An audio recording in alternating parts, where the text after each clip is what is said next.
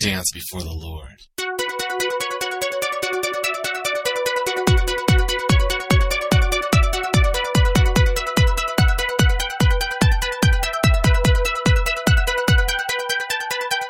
Shalom, shalom. My name is Ariel Ben Lyman Hanavi. I'm delighted to hear that you are drawn to the Jewish root that supports the grafted-in branches. You know, Torah is central to properly understand and perform the will of Hashem, that is, God. It is crucial for us to understand theologically that the primary purpose in Hashem's giving of the Torah as a way of making someone forensically righteous only achieves its goal when the person, by faith, accepts that Yeshua, Jesus, is the promised Messiah spoken about therein.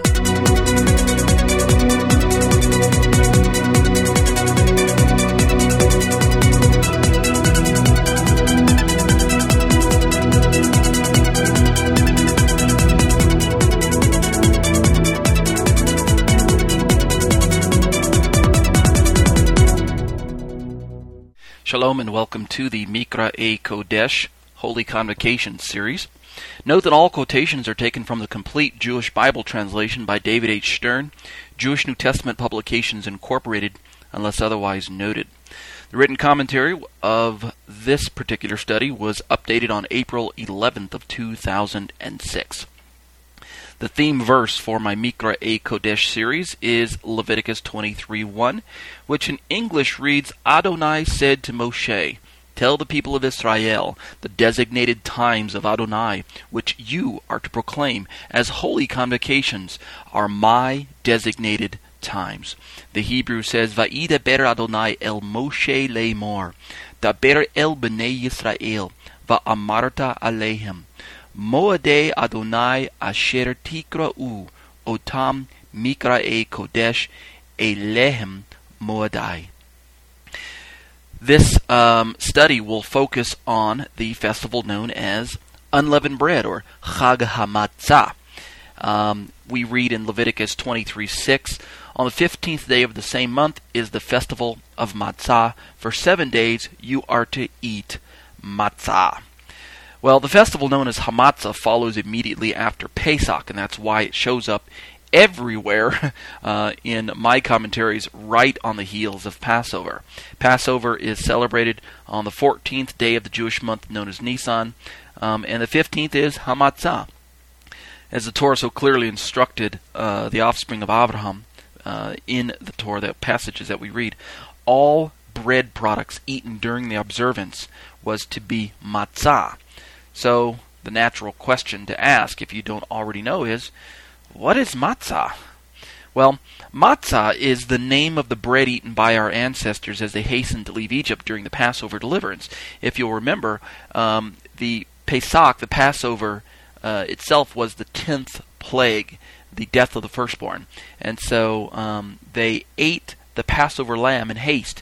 They ate the Passover lamb with their belts girded about their waist, their staves in their hand, their shoes on their feet. This is what Hashem instructed our ancestors.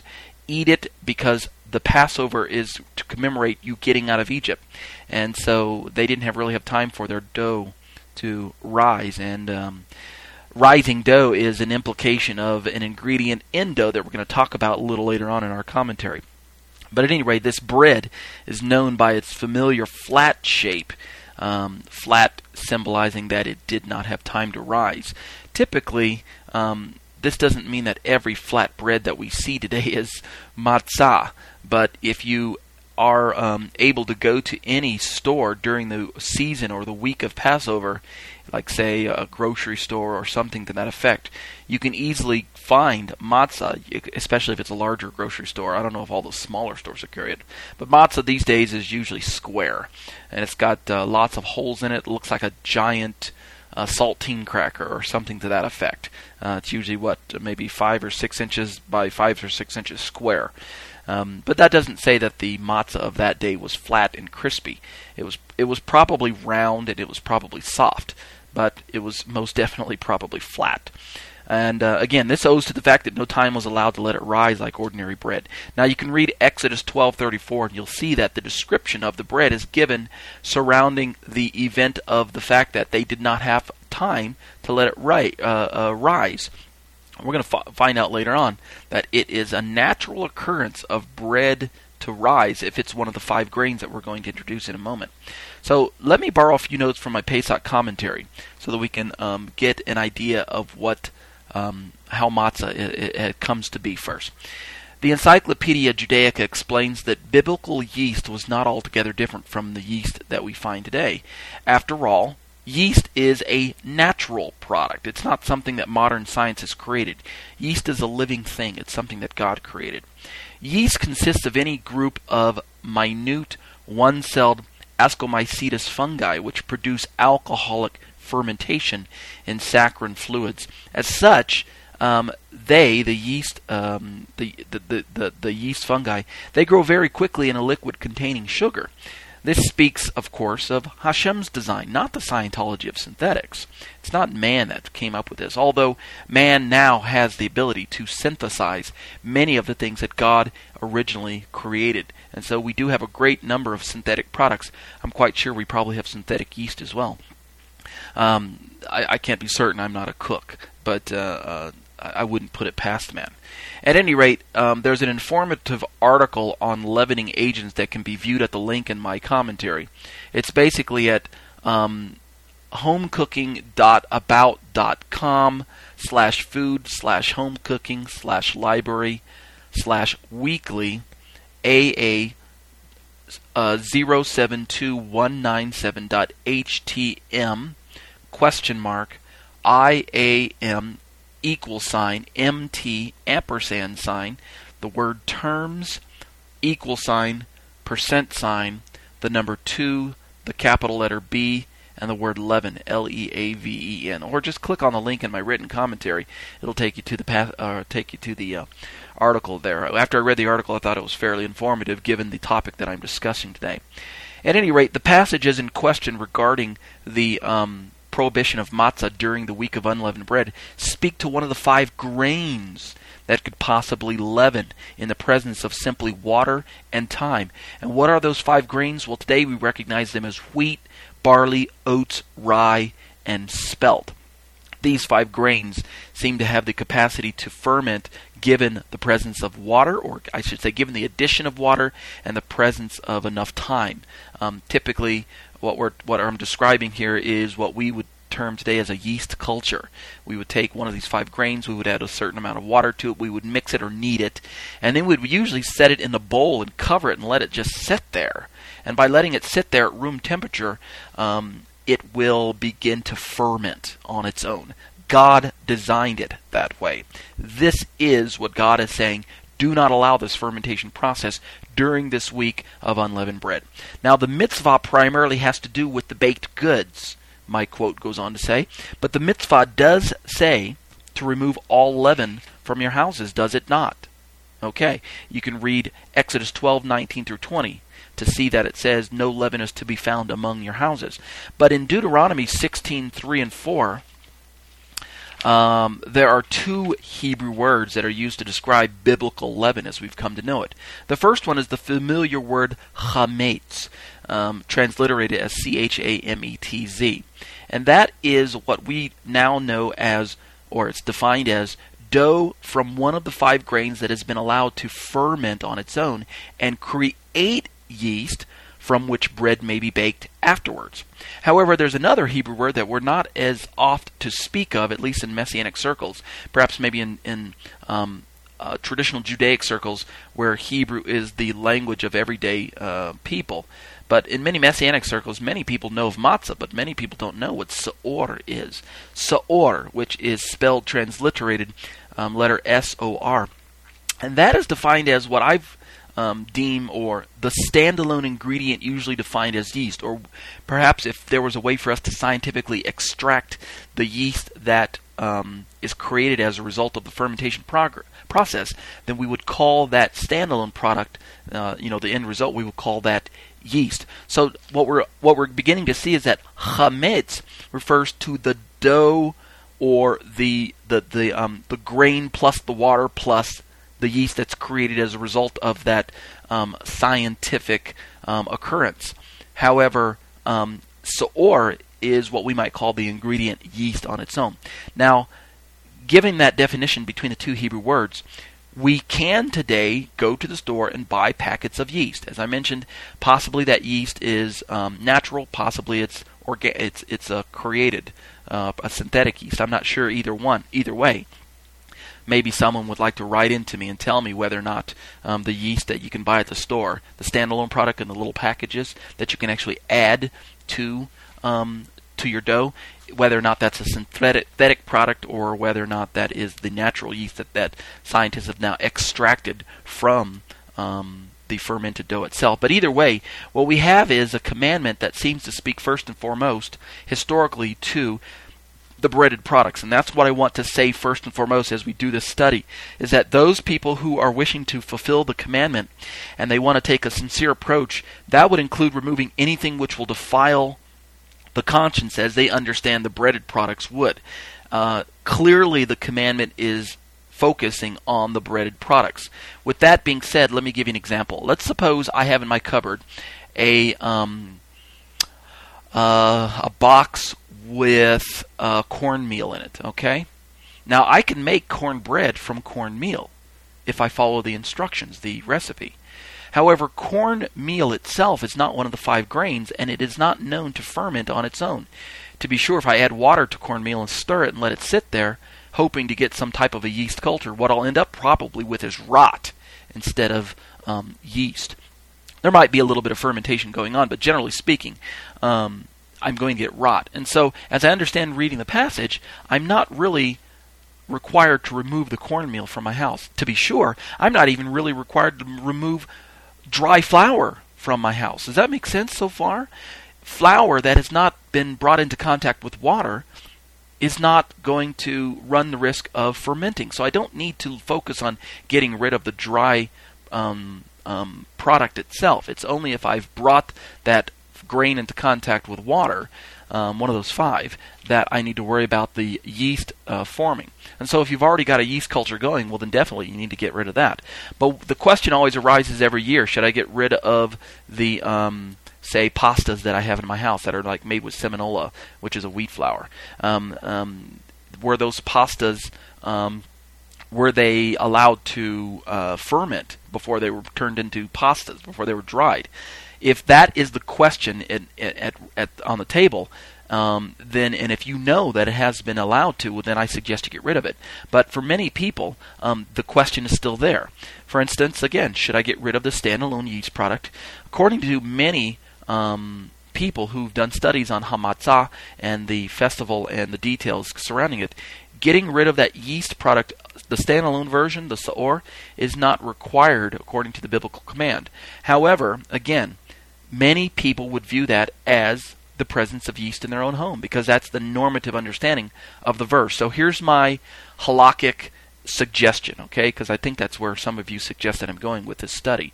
I believe that a sincere approach includes removing anything which will defile the conscience. All right?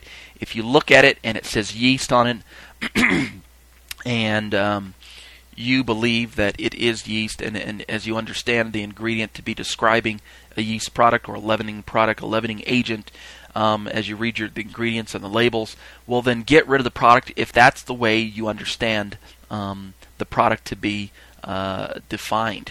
However, don't expect everyone to follow the pleading of your conscience. Everyone has different ways of interpreting. Well, I don't want to say interpreting, but everyone has different ways of interacting with certain words and certain products that they come up against. So, for biblical purists, this might include only the grain products. I have a good friend who will only remove the grain products. He will not remove the standalone product known as yeast. But for the ultra-sensitive, again, this might include the standalone product that we now know as yeast. And if that's how you see it, then who am I to say don't worry about it, okay? That's my halakhic suggestion. All right. those who know their way around the kitchen understand that it is the yeast in the bread dough that causes it to rise. It's the fermenting of the dough that causes the bubbles, which causes the dough to expand. And this was the missing ingredient in our ancestors' matzah.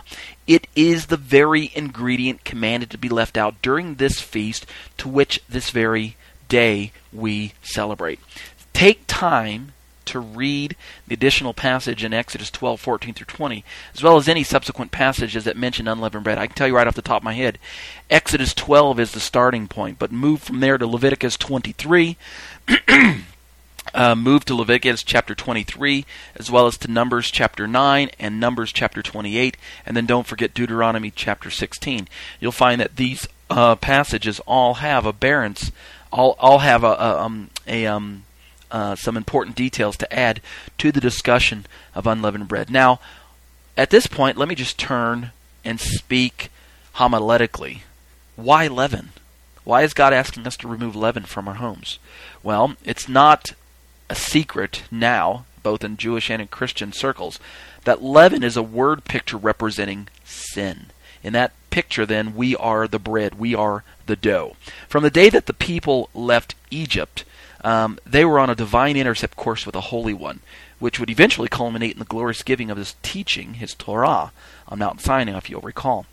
They were taken out of Egypt so that they could be brought in, or you could say they were brought out so that they could be brought in. The former events, the Passover and the unleavened bread in the passages, signified the putting off of the sin that separated them from fellowshipping with their soon-to-be husband. Conversely, the latter event, the giving of the Torah, signified the new spirit-led relationship which the people would learn to walk in. So, it's timely, therefore, that the second step in putting off of sin should occur after deliverance, that is, the Passover. It should occur after the deliverance, but before the spiritual wedding ceremony, which is known as Pentecost. So, Passover comes first, that's the deliverance. Unleavened bread comes next, that's the putting off of sin. And then the giving of the Torah occurs, and conversely the giving of the Spirit, which is Pentecost. I didn't mean to skip first fruits on there on purpose. We'll talk about that in my different study.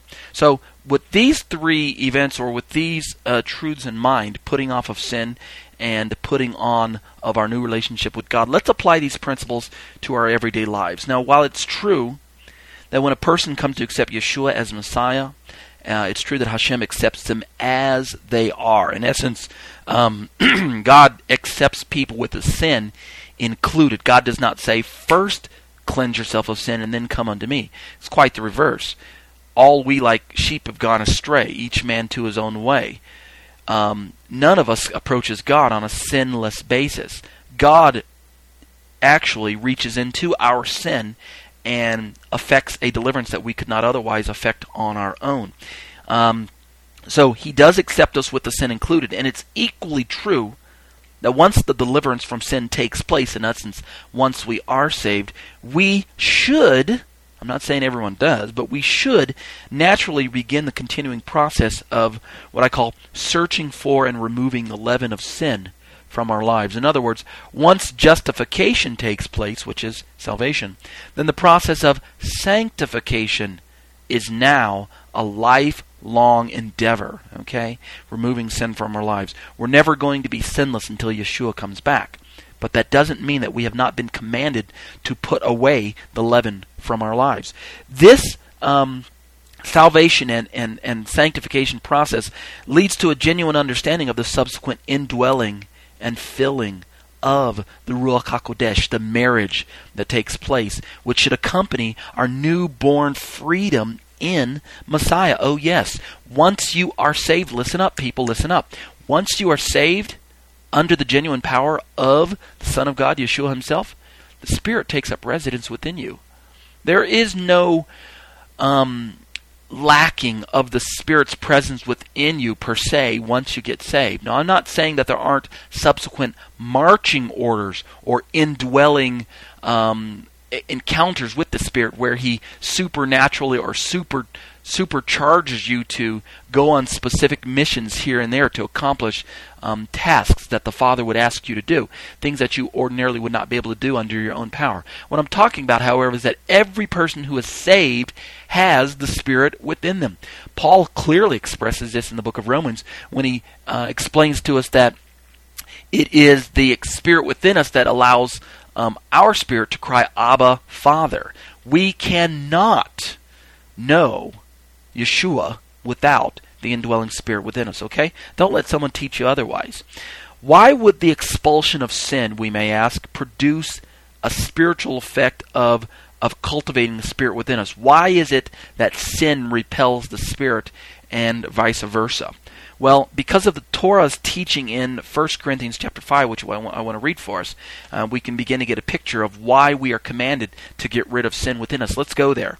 1 Corinthians chapter 5, starting in verse 7, quote, "Get rid of the old chametz, the old leaven, so that you can be a new batch of dough. Because in reality, you are unleavened bread." There we go. See, Paul is giving us the picture there. He's saying that we are the bread. "For our Pesach lamb, the Messiah, has been sacrificed. So let us celebrate the Seder, not with leftover chametz, the chametz of wickedness and evil, but with the matzah of purity and truth." End quote. Very easy to understand passage, no matter which version you read it in. I just happen to read it from David Stern's version because he puts the Hebrew terms back in there for us. So here, in this passage, we learn that chametz, leaven, was interpreted by Rabbi Shaul, Apostle Paul, as a type of sin also. The leaven of sin, like its culinary counterpart, has the capacity to work its way into the complete dough of our lives. That is to say, sin, if we allow it to ferment within us, to permeate our lives, it expands and it rises until the whole loaf is permeated with sin. In other words, good apples don't turn bad apples good. It's quite the reverse. Bad apples affect good apples, and they turn good apples into bad apples. And so there's a very good lesson couched there in that verse for us. Among other lessons, if sin is present in our lives, and some sins are very grievous, other sins aren't as grievous, but sin is sin, and let's take it for what it is. If you know of grievous sins, if you know of pet sins that are in your life, well then the command and the challenge is to fall upon the mercy of the Lord and ask Him to give you the power to begin to purge that sin out of your life. To be sure, it's not a monergistic work. God delivers us from salvation, from our own personal Egypt. God delivers us. That's monergistic. That's a God working alone to deliver us from a state of being that we could not otherwise set ourselves free from. But once we are set free, the commandment is given that we press into a state or a lifestyle that is consistently and constantly checking ourselves, crucifying ourselves daily, putting off the sins and the habits that once characterized our former lifestyles as sinners. And in that description, that's synergistic. That is a dual work between ourselves and the Spirit of God within us. God doesn't expect us to do it on our own, and conversely, God is not doing it on His own. Rather, God empowers us to do it along with Him. Do you see the slight difference there? Justification and sanctification working hand in hand. This is why, with the guidance of the Spirit within us, the Ruach within us, we need to remove all of the leaven from ourselves. Fall on the power of the Spirit within you, the power of the Word washing through your mind and through your members to continue to empower you to walk away from sin. Just say no to sin, okay? You can do it with the power of the Spirit. You can't do it by yourselves. And don't expect the Spirit to do it if you're just going to sit back on your laurels and be lazy and say, okay, God, here I am. Clean me out. In a sense, God is going to say, no, Ariel. Torah says, crucify yourself. Take up your cross daily. Why do I have to do it, you ask? Well, because that's the way the Bible designed the sanctification process to take place. Will this result in a sinless life? No, it won't. Not this side of Yeshua's coming, that is. No, not yet. We need to continually remind ourselves that it is a lifelong endeavor until the Messiah comes back. Yet our efforts will surely be rewarded in the form of a renewed and strengthened walk with our Lord. In other words, as long as we have these earthen vessels, our desire should be to flee from sin until we finally reach that blessed time when our Lord Yeshua will return in power and glory to cleanse us completely. Sin has a way of growing and growing until it results in what? A damaged relationship with our Heavenly Abba. And that's why we need to deal with sin at the earlier stages, before it festers, before it grows. Get rid of the leaven while it's small. In His mercy and undeserved grace, God lovingly guides and allows us to perform our own, spring cleaning, before it's too late for us to turn back from the destructive road that sin leads down. Yes, we need to deal with sin very, very early before it takes its toll in our lives. Ultimately, sin will lead to death. It'll kill you. That's right, it'll kill you. In other words, His gentle leading and divine foresight saves us from ourselves. It saves us from the destruction that we bring on our own head. And that's something to rejoice about, Baruch Hashem. The wonderful reality that is ours is that the above-mentioned passages in Exodus and as well as Corinthians there directly associates us with unleavened bread. Did you catch it there? Paul calls us unleavened bread. Yeah, this is our new identity in Yeshua HaMashiach. This is our true identity.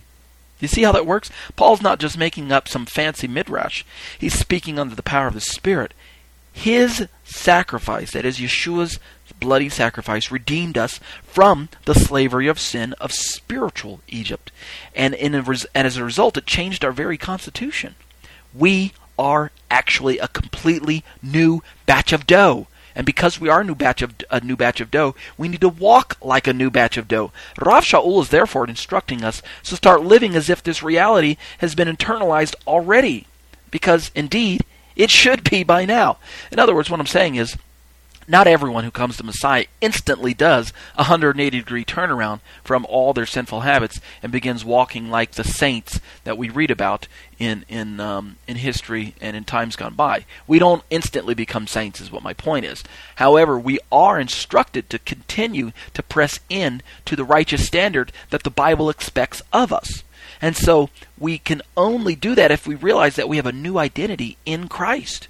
His further instructions, the apostles, in this passage act as an explicit teaching for the Messianic community of the first century as well as today, not to neglect the divine invitation to observe the Passover, which is complete with Hamatzah, by the way. Let me just pause there. Do you guys catch what Paul's teaching us? After all, is not the verse saying, "So let us celebrate the feast"? Or celebrate the Seder? Hello?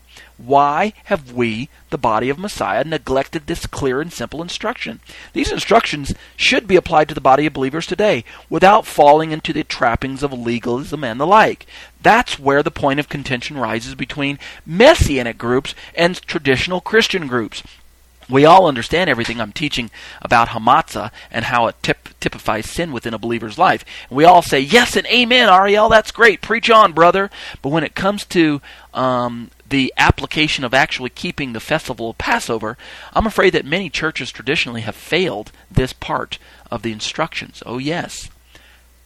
Thankfully, however, many churches these days are re-embracing their Hebraic roots. I know this is true because I attend Passover Seders year after year, and they're not all done in my own Messianic congregation. Many of them are being done in churches everywhere around the world. And again, Baruch Hashem. I hope that each believer reading this article will at some time in his or her spiritual walk desire to attend a Passover Seder. I encourage each one of you listening to my podcasts, reading my commentaries, to expand your understanding of these biblical feast days. After all, they're God's feasts. They're not the feasts of the Jews. That's not to say that if you identify them as the feasts of the Jews, that that's a wrong thing, or that's a bad thing. Jewish people keep them, and so innately they are Jewish feasts. However, authoritatively and from an ownership point of view, God owns them. We Jews don't own them. We don't. We have no right to manipulate them and wield them in such a way as to forbid non-Jews from keeping them. Finally, with the Feast of Hamatzah comes the understanding that only the Messiah, Yeshua, is the sinless Lamb of God. Only He is sinless. Now, in my opening statement to the commentary on Pesach, I stated that Yeshua literally fulfilled each of the first 4 feasts of Leviticus chapter 23. So, with that understanding, you might ask, how did He fulfill matzah? How is He the Passover lamb and the unleavened bread? Well, we know how He's the Passover lamb, but how is He the unleavened bread? Well, aside from celebrating this feast with His Torah-observant family year after year, His body, that is us, the true bread from heaven, let me back up. His own body, the true bread from heaven. Remember how He talked about it? He said, unless you eat of my flesh and drink of my blood.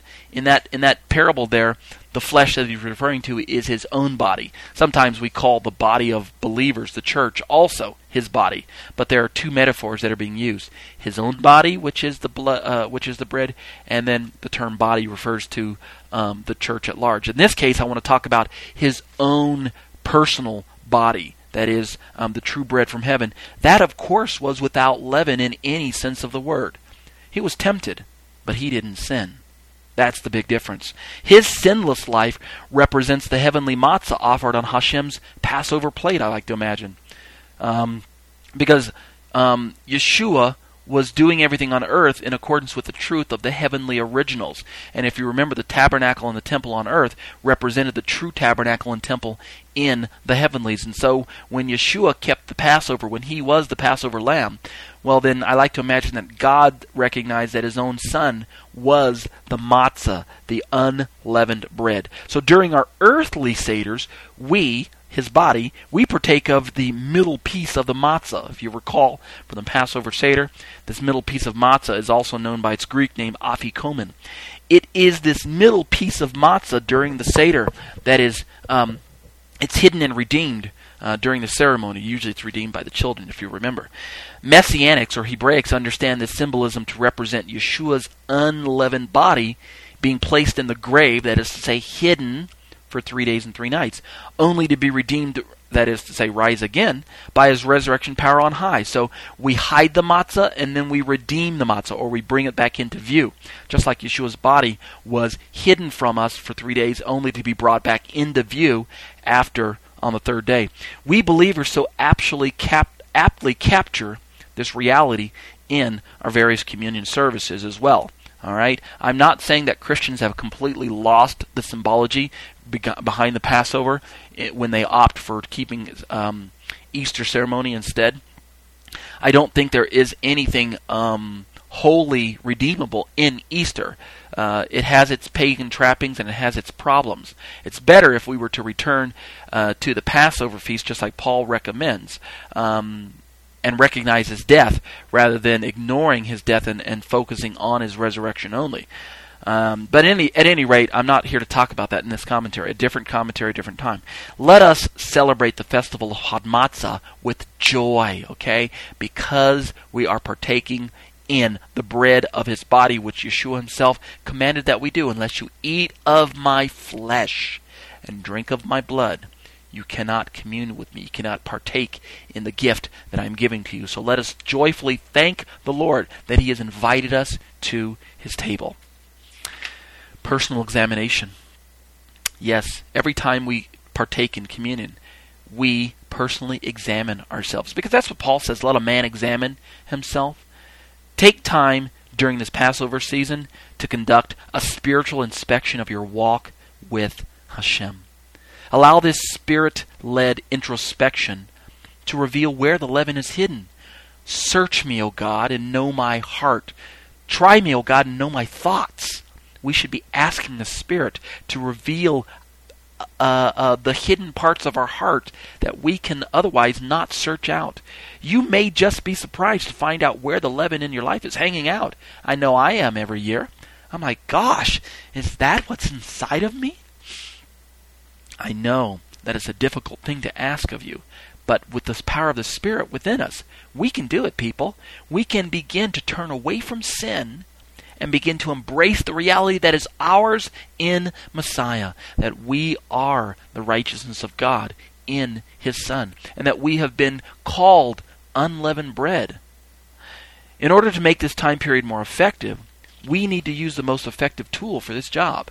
The Spirit of God is the powerful tool that will be utilized to search out our lives. However, sometimes, and this is no fault of the spirits, but sometimes spiritual experiences can be subjective. Has God given us an objective tool that we can also use during this time period of introspection? I believe He has. And what tool is that? The Torah. That's right. The Word of God is quick and powerful and sharper than any two-edged sword, and it can pierce into the dividing between joint and marrow. It can search out the innermost intentions of the heart, and it's the tool of the Torah wielded by the hands of the Spirit which is able to perform this supernatural searching of our very hearts. The Torah in and of itself is powerless to effect that change. It's just pages on a word. Words on a page. It's just pages in a book is what I was trying to say there. It's just words on a page and pages in a book. However, in the hands of the Spirit, wielded by the Spirit of God, the Torah is a most powerful and effective tool. Our sin nature makes us prone to disobedience. The Torah of Hashem serves to remind us of how short we fall when we try to measure up to God's righteous standards. Now, while it is true that no one alive could have ever kept all the commandments of God, it's also true that Hashem never expected anyone to be able to. That's right. The Torah does not demand perfection, else there'd be no need for the bulk of the instructions outlined in the book of Leviticus concerning sacrifices for sin. No, the Torah does not demand perfection. What the Torah does is it allows for us to renew our relationship with God when we fall out of fellowship with our holy God. The Torah realizes that we are going to fail. And in our failure, the Torah provides us with a way to be reconciled to our Savior. And so, if you think about it, if we could ever achieve a state of total sinlessness, then we would have no need of a Savior. And conversely, we would have no need of a Torah. Now, perhaps in the future heavenly state, once we do reach that sinless perfection, the Torah's role will change dramatically. However, for now, what the Torah expects from its followers, listen up, is genuine, trusting faithfulness to the giver of the Torah, who is the Holy One of Israel.